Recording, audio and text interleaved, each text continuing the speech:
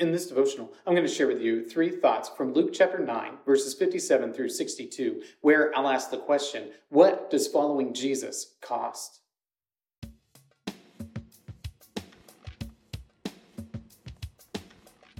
Luke chapter 9, verses 57 through 62 says, "As they were going along the road, someone said to him, 'I will follow you wherever you go.'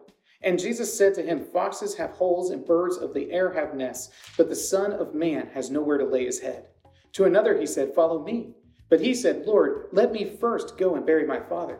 And Jesus said to him, 'Leave the dead to bury their own dead. But as for you, go and proclaim the kingdom of God.' Yet another said, 'I will follow you, Lord, but let me first say farewell to those at my home.' Jesus said to him, 'No one who puts his hand to the plow and looks back is fit for the kingdom of God.'" Jesus has some difficult words for folks who are actively following him and really seeking to engage him more. Jesus tells them straight up, hey, following me comes with a price. You actually have to be willing to give up a whole lot in order to follow Jesus. And one of the strange things about modern evangelical efforts is that we are trying to downplay the cost of following Jesus when he himself, when he had bundles of followers asking him what they needed to do in order to follow him, he made sure that the price was extravagant. It was exceptionally difficult to follow him. So here are 3 thoughts from Luke chapter 9, verses 57 through 62, answering the question, what does following Jesus cost? Thought number 1, physical comfort.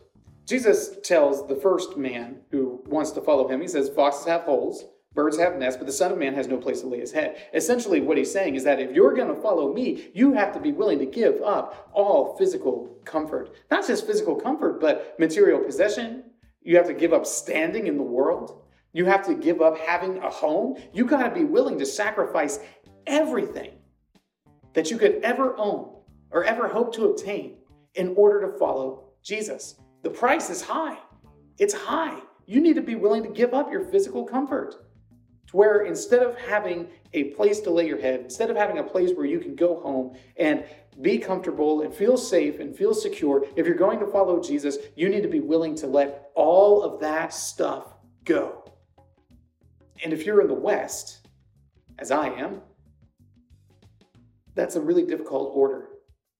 It's really difficult to follow. Because right now, there's nobody who demands from me my physical well-being or my physical comfort in order to follow Jesus. But as pressure rises against Christianity, well, that price might eventually come due. And it's something for all of us to consider who are following Jesus.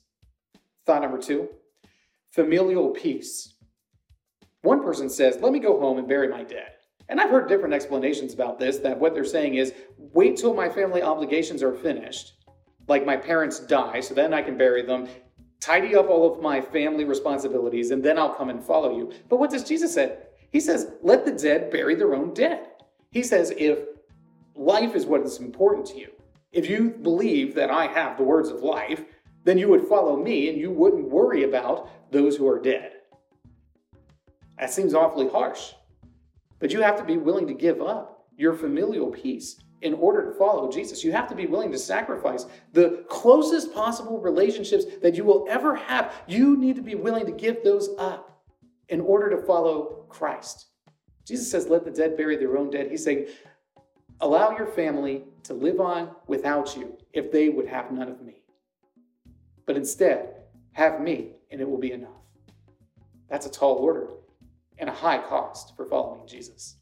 Thought number 3, social acceptance. Social acceptance. One person says, just let me go home and let me say goodbye to everybody. Let me tell them all that I'm leaving so that way they won't worry about me. And Jesus says, listen, if you're going to follow me, you need to follow me and follow me now. You need to do it now. Don't wait. If these things are true and the truth is what's important, then you would follow me now and you wouldn't worry about what these other folks are thinking about. I don't know that that's the message that the church is putting out there today. That we need to follow Christ, even if it means that we are doing that which is socially unacceptable. That we need to follow Christ, even if it means that we're ostracized from the rest of the community. But that's what Jesus tells us. That's what he tells these folks who are actively interested in following him. He tells them that the price for following him is high. That any excuse that you have for, I'll catch up with it later, it isn't good enough, it isn't worthwhile. Because ultimately, you are trading the truth for a lie. And that is something that we ought never do. What does following Jesus cost? Everything. It costs everything. But what is it worth? It's worth everything. It's worth sacrificing everything to follow Jesus because he is, in fact, the way, the truth, and the life. These three thoughts come from the assigned reading of Luke chapters 9 and 10.